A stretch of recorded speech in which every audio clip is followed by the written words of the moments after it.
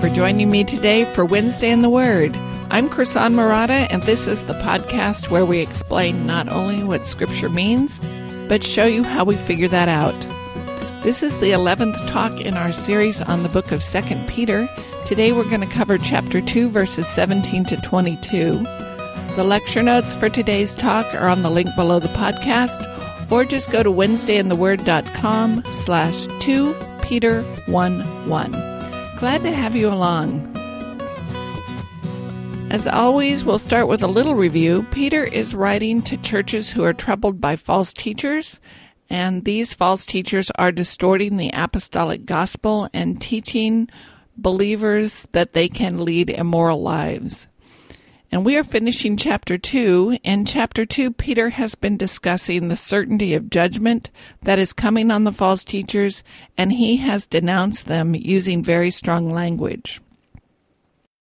In the last podcast, we looked at how Peter compared the false teachers to the Old Testament story of Balaam.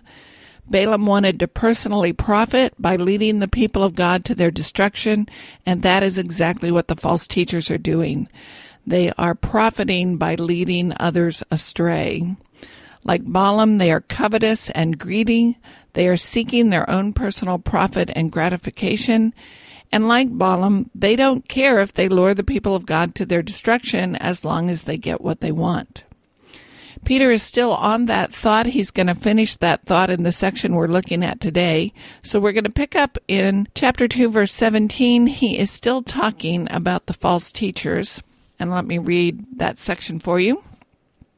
These are waterless springs and mist driven by a storm.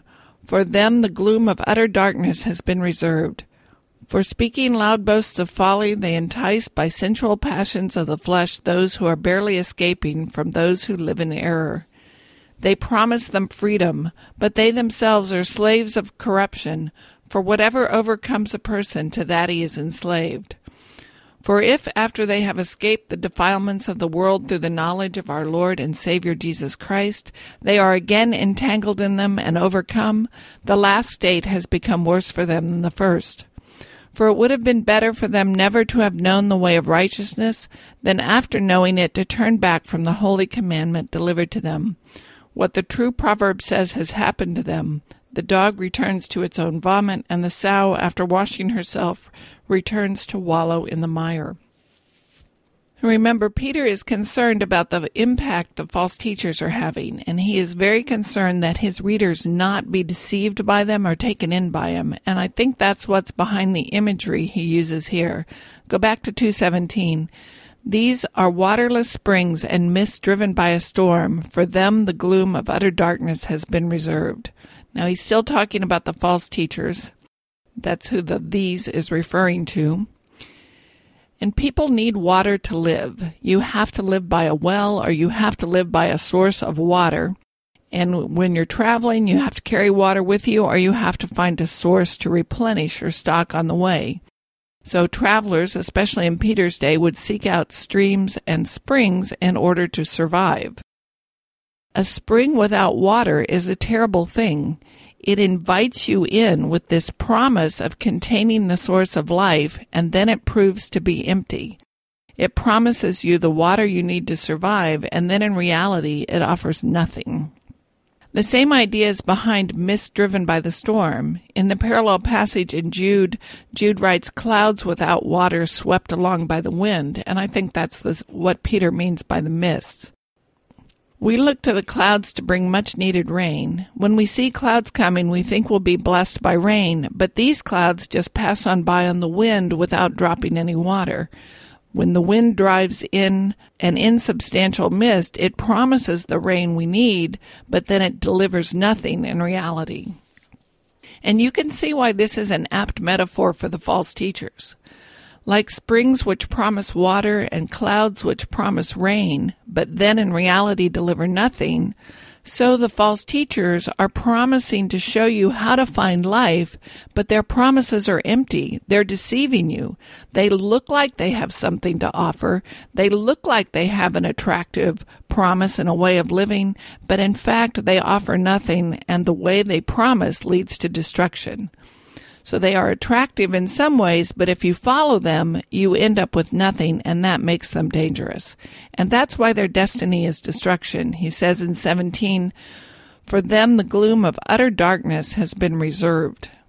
Now this word reserved recalls the same idea of waiting that we saw back in chapter 2, verse 3, when he talked about their destruction not being asleep. Right now, it may seem like they're getting away with their lives. It may seem like they're profiting by them, but judgment is going to catch up with them. God has marked and kept and reserved them for it. The wisdom of a course of action is determined by how it ends, and you see this theme frequently in the Bible. The wisdom of a course of action is not how attractive it looks right now, but where that action takes you, where you end up. The false teachers may look attractive now, but they are on the wrong road, and black darkness or utter darkness is their destiny. Now, I'm not sure how far to take this imagery of utter darkness or black darkness. I think the scripture is clear that judgment is coming, and those who fail judgment because they have not cast themselves on the mercy of God through the blood of Jesus Christ are going to be destroyed. They will not live eternally with God because they have turned away from God. God is going to turn away from them. And the language the Bible uses to describe what happens after judgment is more or less metaphorical. The interpretive question is it more metaphorical or is it less metaphorical? Some of the metaphors used are contradictory. For instance, we see this language of eternal fire, and we see language like this in Peter of utter darkness. Well, we know a fire is not dark, so how do those two fit together? Which one is more metaphorical and which one is less metaphorical? In my reading, some scholars take this utter darkness as very literal and others take it as very metaphorical. Everyone agrees the language is metaphorical up to a point. The question is just how far the metaphor goes. Where is that point? For instance, fire is often used as a metaphor for destruction. Whatever you put in fire gets consumed and turns to ashes. You throw dead branches into a fire because you don't want them anymore. You burn up yard debris to get rid of it. But in our world, fire is temporary. We can burn something in the fire, and then God can raise whatever we burn and make it whole again. The saints who are burned at the stake are not lost to God. He can resurrect them and give them glorious new bodies in eternal life.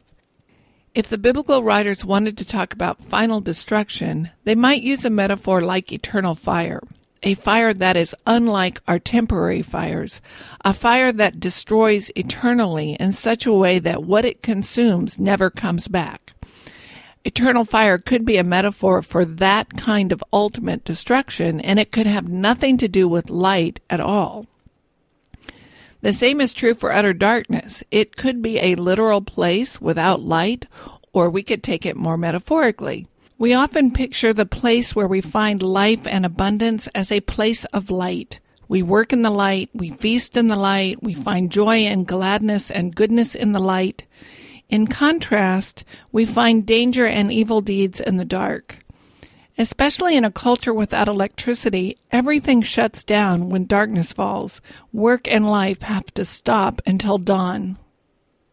Utter darkness, then, could be a metaphorical way of describing that kind of nothingness, the end of life, the end of abundance, the kind of darkness that has no dawn. So which one of those is more metaphor and which one of those is more literal? I think you can make a reasonably good argument for metaphorical language in both cases, but traditionally scholars have tended to take these descriptions more literally. I tend to lean toward the more metaphorical. But however you take them, whether you take them literally or you take them metaphorically, you can see his point. We don't want to end up there. We don't want to be on the wrong side of judgment. This is a destruction that is worse than death as we know it, and we ought to flee into the arms of our loving, merciful Savior. Peter presents a very stark choice in this chapter. There's a road that leads to destruction and black darkness, and there is a road that leads to life and godliness, and those are the only two choices. The road the false teachers are traveling is the one that leads to destruction. The road the apostles and all those who have faith in Jesus are traveling, that one leads to life and godliness. If you want to find life, You want to stay true to the apostolic gospel and not follow the way of the false teachers. Why is the end of the false teachers destruction? I think that's what Peter goes on to explain. Look again at 18 and 19. For, speaking loud boasts of folly, they entice by sensual passions of the flesh those who are barely escaping from those who live in error. They promise them freedom, but they themselves are slaves of corruption. For whatever overcomes a person, to that he is enslaved. So why are the false teachers like springs without water? Why is their end destruction? They promise something attractive. They promise something life-giving, but their promises are empty. They are enticing others to follow the wrong path. They have these grand-sounding promises, these loud boasts of folly. They promise hedonism and sensuality. They promise freedom, but they are lying. They are wrong. Now, Peter has alluded to this false promise of sensuality several times now in the letter, and he has talked about how the false teachers are committed to a life that lacks self-control. They don't want to deny themselves any physical gratification. They don't want to listen to what God says about the proper place of our desires. They just want what they want. What's new here in this verse is the language of promising freedom. It gives us this picture that the false teachers are claiming, hey, I'm a believer too. I follow Jesus, and we all know Jesus came to set us free, so eat, drink, and be merry. Don't be trapped by all that old-fashioned morality of the Jews in the Old Testament. That's the old way. Live life to the fullest. Indulge. Enjoy. It's all good. We're free. We have no more restrictions. We can do what we want. And that seems to be the kind of picture they're painting. Later in chapter 3, Peter's going to say that the ignorant and unstable twist the words of Paul to their own destruction, and that might give us a clue to what's going on here in chapter 2. In Paul's letters, we find Paul denying the claim that because we are forgiven by the blood of Christ, we are now, quote, free, unquote, to do whatever we wish with our bodies. Paul specifically argues against that kind of a claim in Romans and in Galatians. In part, he argues that part of the gift of faith is a desire for life and godliness, and therefore we no longer want to pursue sin and selfishness and unrestrained sensuality. Paul argues that being free from the law does not mean that we are free to pursue sin. Rather, we are now free to pursue holiness, and we want holiness. The false teachers could be making these same kind of claims. Look, God wants you to be happy. If sleeping around makes you happy, you're free to do it. If divorcing your wife and finding a new, younger version makes you happy, no problem. You don't have to follow all those laws anymore. As Paul says, you're free from the law. And that's a distortion of the gospel. That's a distortion of the teaching of Paul, and that could be what Peter has in mind here.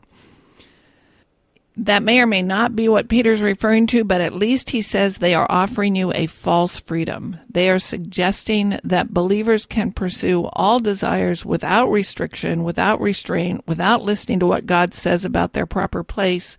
And Peter has argued from the beginning that that kind of lifestyle is not compatible with the gospel. With the coming of Christ, we are no longer under the law, but we are now children of God, and as his children, we seek to obey our Father. We seek to obey what he says about the way to life and godliness. We seek to listen to him about the right way and the wrong way to express our physical desires. The purpose of the gospel is to lead us to life and godliness, and God has told us how that comes about. And it is not through unrestrained, unrestricted pursuit of every desire we have. The tragic irony of the false teachers is that they promise freedom, but they are slaves of corruption. Look at 2:19. They promise them freedom, but they themselves are slaves of corruption. For whatever overcomes a person, to that he is enslaved. Now, this idea of being overcome by sin and corruption is a rather terrifying concept. Because if we're honest, each of us has to admit that we have not yet defeated all sin in our lives. We can all look back and remember to our shame many, many times of moral failure. And we can look back and remember times where we think we've got it all together. Maybe we're managing our anger or we're displaying lots of patience and we think, hey, I'm doing great. and then we get confronted with some other sin or some other failure that wasn't even on our radar. So what's Peter saying here? How can anyone claim not to have been defeated by sin? How can anyone claim not to have been overcome by moral failure? Well, I think there is a sense in which believers can make this claim, and Peter explains that sense in the next verses. I'm going to start back at 18 and go through 22. For speaking loud boasts of folly, they entice by sensual passions of the flesh those who are barely escaping from those who live in error. They promise them freedom, but they themselves are slaves of corruption. For whatever overcomes a person, to that he is enslaved. For if, after they have escaped the defilements of the world through the knowledge of our Lord and Savior Jesus Christ, they are again entangled in them and overcome, the last state has become worse for them than the first. For it would have been better for them never to have known the way of righteousness than after knowing it to turn back from the holy commandment delivered to them.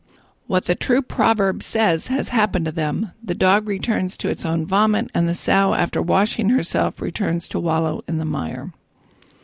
Okay, let's start with a couple of minor interpretive questions.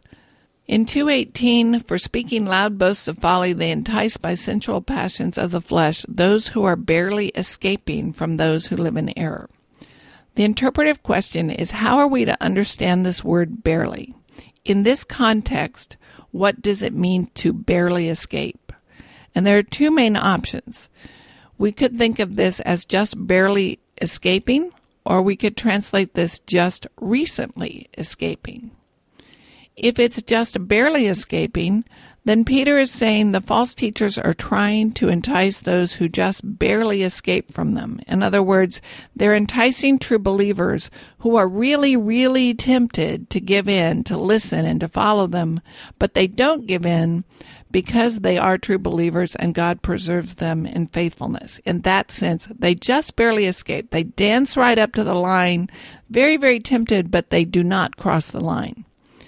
And this language would echo the language of Jesus we find in Matthew 24:24. For false Christs and false prophets will arise and perform great signs and wonders, so as to lead astray, if possible, even the elect. Under that interpretation, the idea is that the children of God will not ultimately be deceived, but they will come very close because of the deceptively attractive ideas the false teachers present. And that could be what Peter's getting at here. The other option is he could be referring to recent converts, those who just recently escaped.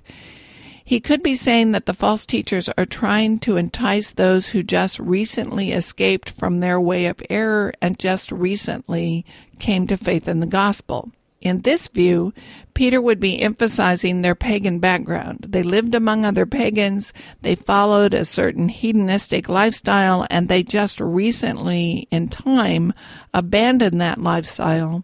So the false teachers see them as easy prey to lure back into the lifestyle. They just recently escaped from the moral corruption of their culture, and they meet these teachers claiming to be fellow believers who are saying, oh, yeah, you can still live like that. It's okay because now you're forgiven.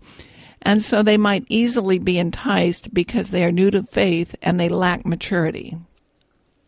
Both these options work in the context. Both of them make sense of the language. And which one we choose might be swayed by the second interpretive question that comes up in 2:20. For if, after they have escaped the defilements of the world through the knowledge of our Lord and Savior Jesus Christ, they are again entangled in them and overcome, the last state has become worse for them than the first. So the second interpretive question is, who is the they in 2:20? If after they have escaped from the defilements of the world, who are the people who after escaping go back to their prison? Who does that pronoun refer to?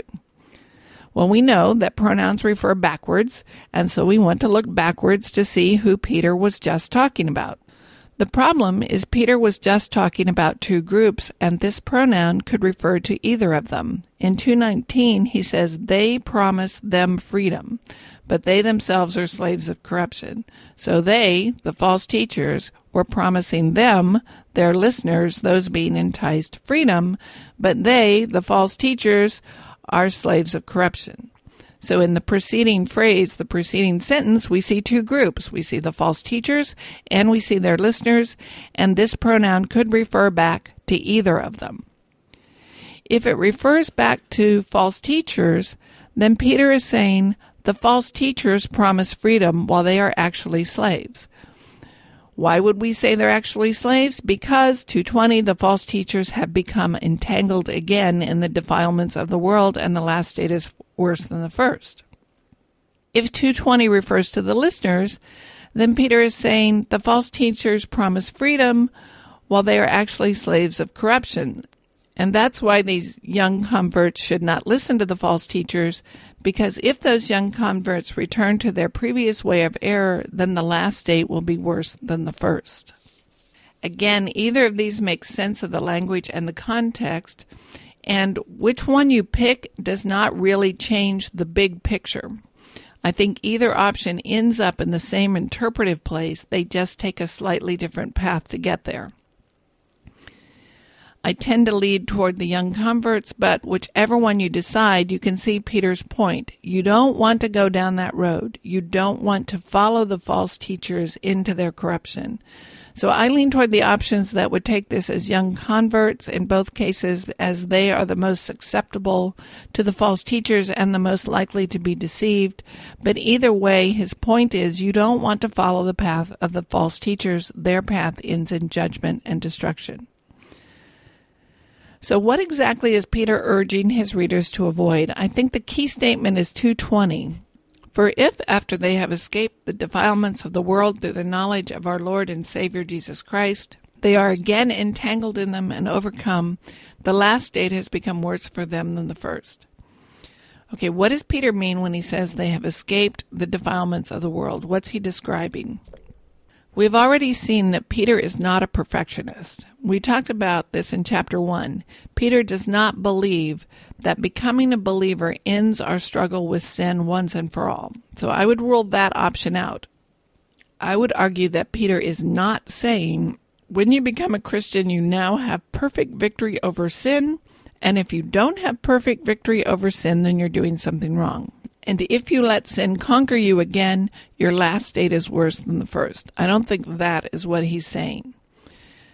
In what sense has a believer escaped the defilements of the world? Well, he gives us a clue. He tells us this escape comes through the knowledge of our Lord and Savior Jesus Christ, and that is language we ought to recognize from chapter 1.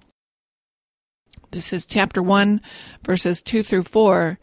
May grace and peace be multiplied to you in the knowledge of God and of Jesus our Lord. His divine power has granted to us all things that pertain to life and godliness through the knowledge of him who called us to his own glory and excellence, by which he has granted to us his precious and very great promises, so that through them you may become partakers of the divine nature, having escaped from the corruption that is in the world because of sinful desire. Now notice that it's very similar language. Everything we need to gain life and godliness comes through the knowledge of him who called us and granted us his precious and great promises. We talked about this in chapter 1. We gain life by knowing and embracing and understanding the gospel of Jesus Christ.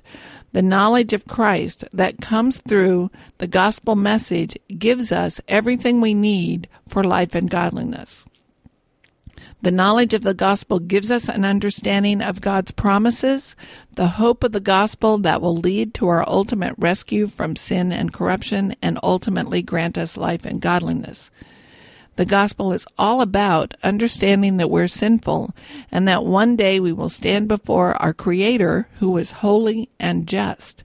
And the way to escape his judgment, the way to have our sins forgiven and our debt paid, is through trusting in the cross of Jesus Christ. So the way to escape sin, the way to escape the defilements of the world, is through the knowledge of the gospel of our Lord and Savior Jesus Christ. As he says in 2:20, for if after having escaped the defilements of the world through the knowledge of our Lord and Savior Jesus Christ, they are again entangled in them and overcome, the last state has become worse for them than the first. Okay, in what sense then can believers say they've escaped the defilements of the world? Well, we can say we've had our eyes opened and we now understand that we're sinners. We can say we're forgiven because of the blood of Jesus Christ. We can say that we have set our hope on the gospel and set our goal as godliness through the power of God's Spirit at work within us. And we can say that we live a life characterized by repentance. We can say we now hate sin, we despise the sin, we repent of the sin we see in ourselves, and we long to be holy. And we can say that one day we will escape God's judgment because of the blood of Jesus Christ, and we will be made holy as God is holy. So yes, we still struggle with sin now, but we are not deceived by it the way we used to be. We are not deceived by it anymore like the rest of the world is deceived by it. Now we know sin is our enemy. We know it is wrong, and we repent of it, and we trust in the gospel of Jesus Christ to free us from that sin one day. Now that makes sense of this language about the last state being worse than the first. It's one thing to have never heard the gospel, to have never heard the message of Jesus, but it's worse to have heard it and rejected it. The state of rejecting the gospel is worse than the state of never having considered it at all. In theory, the false teachers and their listeners have embraced the gospel. At least they claim to have embraced the gospel and this kind of understanding of sin. But what they are actually embracing is a licentious and greedy, selfish lifestyle.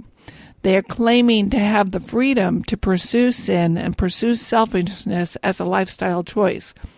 Rather than pursuing a life of godliness and repentance, they are pursuing a greedy, self-indulgent lifestyle and claiming that's the gospel. And this last state of distorting and mixing up the gospel is worse than the first. Because one of the central features of the gospel is repentance, and they have lost it. Saving faith involves a turnaround. It involves recognizing that I'm sinful and I need to change, but left to myself, I can't change myself. Saving faith involves realizing that God is not required to change me. He doesn't owe me anything, but He has promised to change me because of His grace and mercy and the blood of Jesus Christ. So central to belief is this stopping my former way of life and striving after and seeking a new way of life. But the false teachers, by the way they're living and the way they're encouraging others to live, have eliminated this need for repentance, this turning around. And for them, the gospel has lost its power to confront because they have redefined the gospel into a concept that no longer confronts them or requires repentance. And if you believe a watered-down version of the gospel, then you stop thirsting after the real gospel. You stop seeking a solution to your sinfulness because you think you're good, and that state is worse than the first. It's like you vaccinated yourself against the gospel, so that even if someone tells you the truth, you disregard it because you think you're already covered. And I think that's what Peter means by the last state is worse. It's better not to believe at all than to believe a false gospel, because a false gospel deceives you into thinking that you're good. It gives you a false sense of complacency, such that the real gospel can't break through and confront you with the truth.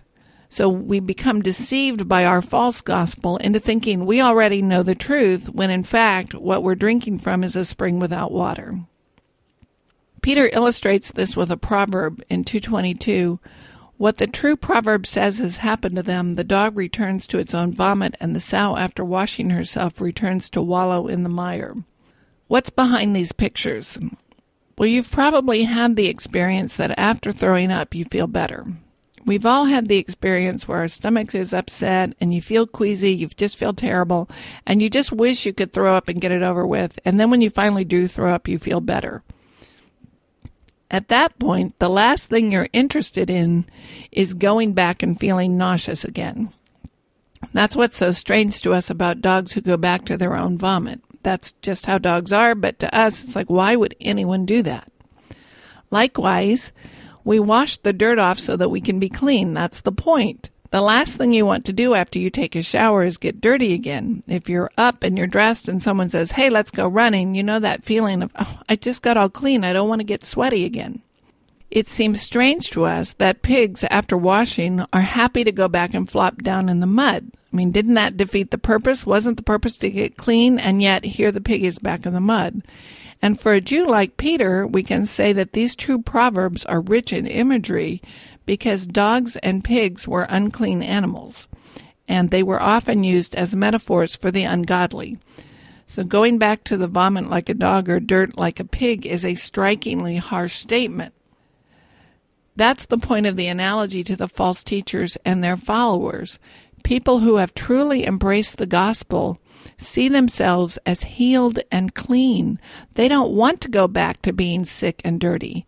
Being sick and dirty is disgusting to us now. Why would we want to go back to being sick and dirty as if it were something good? Our eyes have been opened by the gospel, and we know that we were sick and dirty. We know that we were sinful and guilty. Why would we want to go back to that state when we are now healed and clean? We are now forgiven and saved. And that's the point of the analogy. Why would we embrace sin as a friend when we have recognized that it is our enemy? Why would we want to pursue a sinful, selfish, hedonistic lifestyle when we have recognized that the end of that lifestyle is destruction?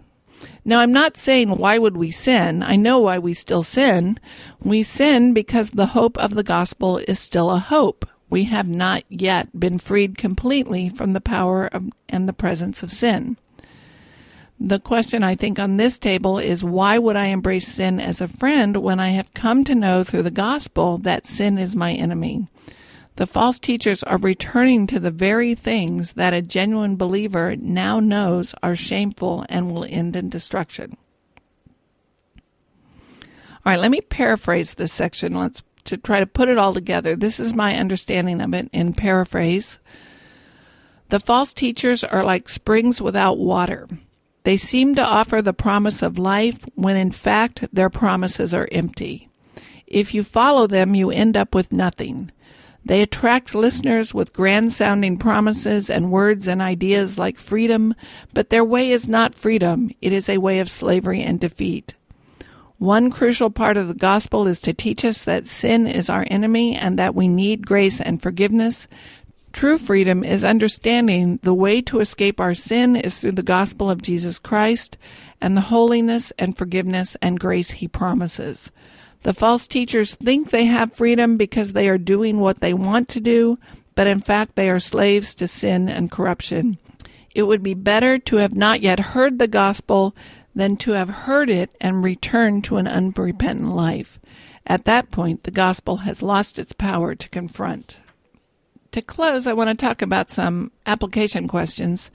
This is one of the passages that scholars use to try to answer the question, can a true believer lose his or her salvation? Because of this language of having just barely escaped and this language about being overcome.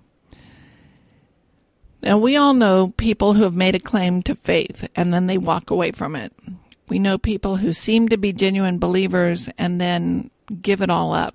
And we all probably realize that at some level, only God knows for sure whether any of us have saving faith and whether any of us will have it in the future. So at one level, you could say that's just an academic question because from our human vantage point, we have no way of knowing if anyone is truly a believer now or will be a believer in the future.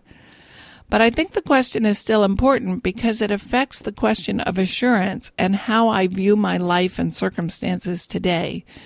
Because behind that question of can a believer lose their salvation is the question, can I hinder the process such that I actually lose my salvation?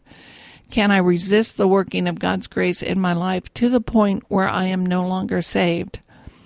And that has been a question that has been debated since the days of Augustine. For most theologians, the answer to that question, can I lose my faith now, depends on how we believe we came to faith in the first place. How you think we come to faith determines whether or not you think we can lose it. Scholars who believe that we cooperate with the initial step typically believe that we then cooperate with the ongoing process of maturity and we can stop cooperating at any time. And under that view, which I will tell you up front, I think is wrong, but under that view, I come to faith, and God gives me His Spirit, and He is finished. He has done all He intends to do for me in this life, and if I continue to believe, He will grant me eternal life when I die. But the continuing in that view is up to me. And that view would claim that God has given me all he can. He's given me powerful tools in his spirit, but the rest is up to me. And the key idea under that view is that God can only do so much. He has done what he's going to do, and it's now up to me to cooperate with his spirit and get to the finish line. Again, I don't think that's the biblical view. On the other hand, scholars who think that God takes the initial step of giving us faith, who think that while I am dead in my sin and unable to cooperate at all, God saves me, tend to believe that God will ensure the process completes and finishes, and that no matter how dark my struggle with sin becomes, God will not let me walk away. And that's the view I agree with. I would argue that genuine faith itself is a work and a gift of God. If I have genuine saving faith, it is because God in his mercy decided to give it to me. He has changed my nature such that I am now a person who wants the things of God, who recognizes sin as sin and longs to be holy. I am now a person of faith because God has given it to me as a free gift of his grace. But faith is an invisible work of God. I can't see it. I don't physically or visibly immediately change when God gives it to me. So lots of people can make a claim to faith, and making the claim in and of itself doesn't mean we genuinely have it. However, through the testing of our faith, God makes his invisible work visible, and that is a theme we see over and over again in the Bible. God puts us in situations where we are forced to choose to follow him or not. The situation is such that having faith would lead us to act one way, and not having faith would lead us to act a different way, and we have to choose. So the situation, the circumstances force us to confront choices like, who am I counting on? What am I trusting in? What am I hoping for? And we have to choose to follow God. And when we choose to follow God, it shows, it reveals that we do in fact have faith. It tests our faith to see whether it is the real, genuine deal or not. And through the test, we are shown to have genuine faith. As we go through these processes where our faith is refined like gold in the fire, as Peter says in his first letter, we see that our faith is in fact real and genuine. And the key ingredient is time. Over time, we see ourselves growing in maturity and in faith. Over time, we see ourselves standing firm in the gospel when life gets hard, and standing firm in the gospel when our faith is challenged. Over time and experience, we see ourselves facing hard and difficult situations, and we turn to God in those situations rather than turn away from him. Those times when we're tempted and we're pushed to walk away from God and we don't walk away from him show us that we have genuine saving faith. And this process is part of God's way of assuring us that we are his. This process of testing our faith is to our benefit. Not only do we grow in wisdom and maturity through it, but we have tangible, visible evidence that our faith is real and that we are in fact genuine believers and that all the promises of the gospel are ours. But if I think the process is up to me, then this testing offers no assurance at all. If I think that it's up to me whether at any given moment I will remain faithful, then I could fall away at any given moment. My past success has no relevance because I could just throw it all away in the future. I don't think that's what the Bible teaches. I think the Bible teaches that faith is a gift of God and that God will not let me fall away. He will finish what he starts, and I can have assurance that he will not let go of me. He will not let me fall away. I think the Bible teaches that if the Spirit of God is at work in a person to give them faith and grace, that person will not fall away. Now, from our human standpoint, we might not know who is who and which is which, but it will be revealed over time through this process of testing our faith. So in this language in 2 Peter, I don't think he's painting a picture of genuine believers falling away. Rather, his picture is of someone who makes a claim of faith, and then when the testing comes, says, forget it, I don't want to follow God if he's not going to give me what I want. When the testing comes, that person says, I love my sin more than I love the things of God, and I'd rather pursue my sin than holiness. Now notice how central to Peter's argument is this concept of sin and taking sin seriously. We've seen that throughout these first 2 chapters. His point is not just that I'm going to die someday and I'd better start figuring out how to get to heaven. His point is not that I'm a basically good person. I just have to make sure I check in at church on Christmas and Easter and let God know I'm still here. The picture Peter is painting is that judgment is coming, and judgment is not a sliding scale. Judgment is not mitigated by good excuses. Judgment is a one strike and you're out deal, and we struck out a long time ago. We need this fundamental recognition that I will not pass judgment left to myself. I will not find eternal life unless I find mercy and grace and forgiveness through the blood of Jesus Christ. We aren't doing anyone any favors to emphasize to the world God loves you and you're special to Him without also talking about sin. And especially recently, I've been in churches where we were told not to talk about sin and the cross. We were told not to talk about judgment because, that's such a turnoff. It's not seeker-friendly. We need to just love people and talk about God's love, and we'll deal with all that sin stuff later. Well, I think from Peter's perspective, sin is central to the gospel. I have to have my eyes wide open and see how big my problem with sin is and how I am not capable of solving it myself. I dare not get lulled into complacency, thinking I'm good enough and, at least I'm better than those other guys and God's going to be pleased with me. That is not true. Judgment is coming, and the only way to escape it is to trust in the blood of Jesus Christ and continue to believe the apostolic gospel. Sin is the problem, and the gospel is the solution. Sin is the dark, terrible truth that the gospel shines its light on. If we don't understand that, then we don't really understand the gospel or why it's such good news. And I think that's why Peter is so concerned about the false teachers. The false teachers offer a religion that ignores sin. They offer a religion that says you can live however you want to live now. You can live a hedonistic, greedy life, and God's going to bless you. And Peter is saying that path leads to destruction. It's not simply saying, yes, I believe in Jesus that leads to life. It is the fundamental recognition that I am sinful and lost and stand under judgment. And it is the longing to be made holy. God has said the way to escape judgment and find life is through forgiveness and mercy that is brought about by the blood of Jesus Christ.